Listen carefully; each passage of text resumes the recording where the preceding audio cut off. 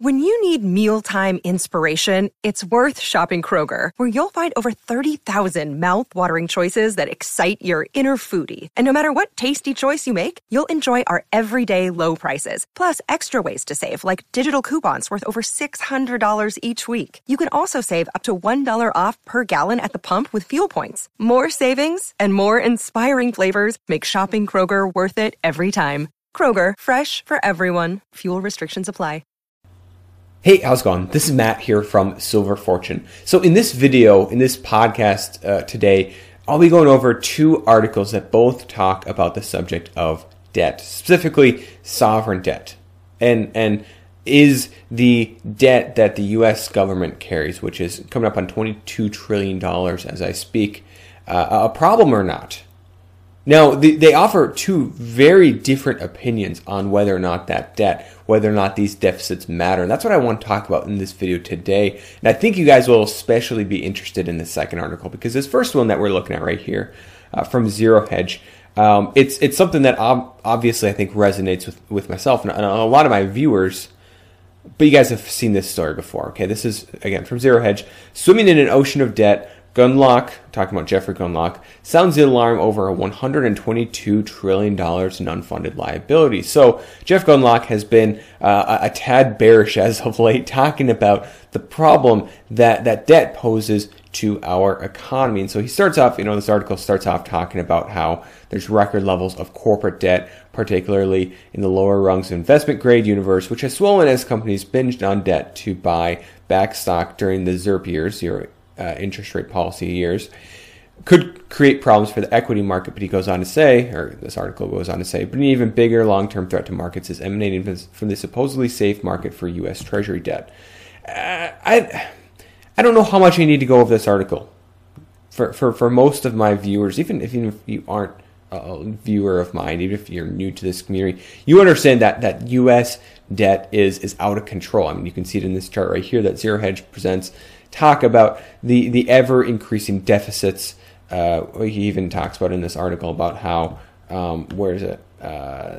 last year right here, fiscal year for the federal government, which ended in September 30th, the official reported deficit was $800 billion, but the actual debt, national debt, increased by $1.3 trillion. Right, and so he's talking about these discrepancies. He's talking about the increasing amount of interest expense, basically how much you have to pay on that debt as far as interest goes on those bonds to because people expect that yield when they basically give the government money. And he also talks about unfunded liabilities. I mean, these are all bread and butter topics on this channel, as well as many other here in this space. And I don't feel the need to review this too much because I want to talk about this second article here. And the reason I present this is to present kind of a base case that most of us, I think, agree with, and kind of a compare and contrast here. The second one here is from CNN Politics, titled Debt. What debt? At $22 trillion, here's the argument: the national debt doesn't matter. I'll be putting a link in the description to this article because I think it's important that you guys check this out if you're curious about this. But this article is very interesting, and it's, I got to admit, a little maddening. I think this is the result, this type of thinking that the national debt doesn't matter, is the result of what we've seen over the last 10 years where deficits have increased drastically. And despite people back in 2008 saying the sky is falling, and rightfully so, I think, I don't care if they're 10 years early in the national debt. I think they are going to be proved right. We haven't had some major debt crisis because of the sovereign debt, the U.S. sovereign debt. We haven't. And so I think as a result of that, you're getting a lot of people deciding that it must not matter, right? These deficits can go as high as we want, within reason, and it doesn't matter. 22 trillion, 32 trillion, 102 trillion. It doesn't really matter what the national debt is. That's what they're talking about in this article here today. So basically, it starts saying, so much ink has been spilled for so long in the national debt. It might be nice if that $22 trillion plus on the red side of the U.S. balance sheet just didn't really matter.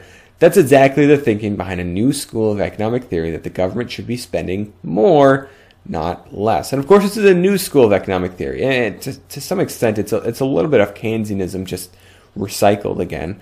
But there's some new I guess, ideas in this, and this is actually, surprise, surprise, something that's been endorsed by, it says a lot of economists, including Paul Krugman. Of course, Paul Krugman writes for the New York Times, and if you read some of his works, it's not very good. It's very short-sighted, and it's he's backing a plan like this, and so I think that says a lot about what a lot of his writing consists of. But as this article goes on to say, this is something called the modern monetary theory.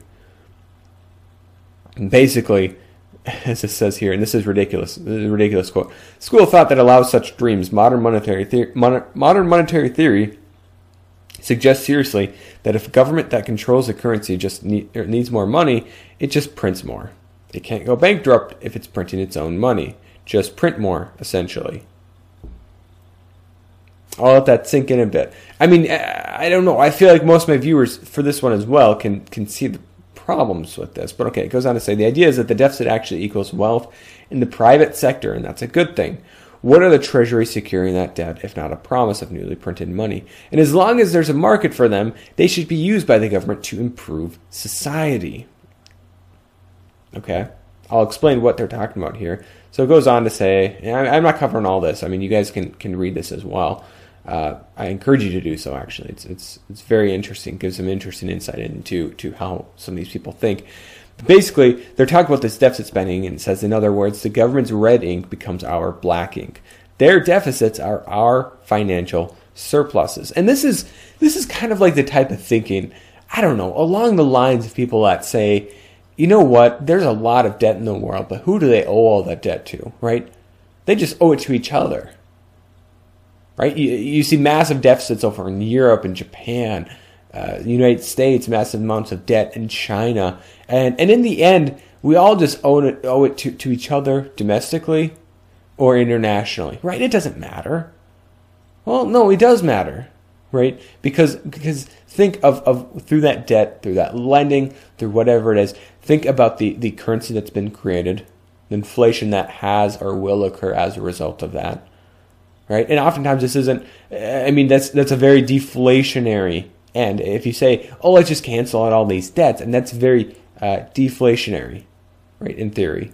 So, of course, it would never happen, I don't think. But basically, here they're talking about the government's red ink becomes our black ink. That when the government spends money, well, it goes right into the economy.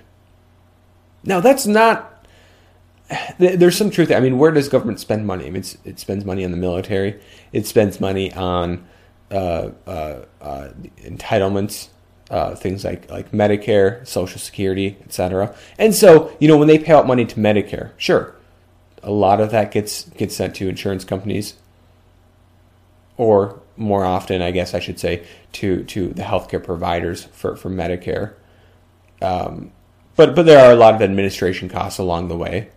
Okay, so you have healthcare providers and networks and administrative costs and whatnot. Okay, so for the military, when we spend money, a lot of that goes to what? Building bombs, paying soldiers, etc. Okay, well, when you pay for Social Security, you're just giving money to and of course, Social Security is not. I mean, it's eventually going to be added to the deficit. I don't think it's empty. The account isn't empty yet, but that money is going to senior citizens and disabled individuals and whatnot, and they're just going to spend that money back into the economy. I mean, this is all fine, right? Fine, dandy. Well, okay. First of all, the problem with this, later on in this article, they're talking about how this is not necessarily a non-free market idea. Well, part of the problem with this is that government spending like that leads to misallocation of capital, right? I mean, look at payment to the U.S. military. I mean, is what they're doing constructive a lot of times? I mean, it's a whole idea of the broken window fallacy. The idea that a hurricane striking a region can actually improve the economy. And of course, the idea behind that is, well, when it hits there, it's going to cause so much damage that all that damage has to be repaired. And all of that requires goods and services and et cetera. And that boosts the economy over the short term. Kind of similar idea. I mean, is the U.S. military good use of resources with the size that it is now. I mean, you're spending that money on thousands of bases around the world. You're spending on weapons or forces to occupy areas and in many cases cause destruction and not be a constructive force, right? Is that an example of good spending? Or how about like building projects, infrastructure projects? Or even just government workers, right? We're talking about this government shutdown. Or a lot of IRS workers or a lot of other various agencies in the U.S. government a good use of resources? Like, I get it. Those people are getting paid. They're paying it back into the economy. But are they good use of resources? That's one of the problems with, I mean, this is very much not a free market idea. But, beyond that, just saying that it's their red ink, our government's red ink and becomes our black ink is a little bit short-sighted. And they talk about in the very next paragraph here, what size annual deficit would worry you and why? Kelton, inflation is the relevant risk, not the size of the annual deficit. Okay. Finally, there's some mention of kind of the elephant in the room, at least for people like you and I. Inflation. Inflation is the big risk here. Like, I get it. You can borrow and borrow and borrow, but why haven't other countries done that? Right? If we're talking about a $1.3 trillion deficit that Jeff Gundlach was talking about, why not a $2.6 trillion this year? And let's spend a whole lot of money on all sort of projects to, as they say, improve society. Well, the problem with that is inflation. How much money you are adding to the system. And it's ridiculous that they don't see this over the long term spiraling out of control. I mean, the only way for this to end well is for this to, or not end well, but end period in terms of this inflationary aspect is for this debt to increase exponentially, right? This isn't going to be a straight line up. This is going to be very much a curved line that eventually looks straight at the end because it's increasing at such a rapid rate. As Jeff Gundlach was talking about, you're going to have a higher and higher amount of interest expense. We're already shelling out more and more each year in terms of deficits. We're in a supposedly good economic time, and yet we're running massive deficits, right? Record deficits in terms of a non-recessionary periods, right? You're going to get inflation in the end. You're going to get a larger and larger deficit. That's 150, 200% of GDP. 250. It's going to go higher and higher. There's a reason that this has never worked before. There's a reason that increasing debt, increasing deficits led to the fall of the Roman Empire because they had to debase their currency, right? They had a silver coin, a silver currency, and yet they had to debase it. They had to cause it to be less and less pure. They'd collect taxes of 90% silver coins or even more than that. They'd melt them down. They'd add in base metals, and when they mint the new coins, they're 80%.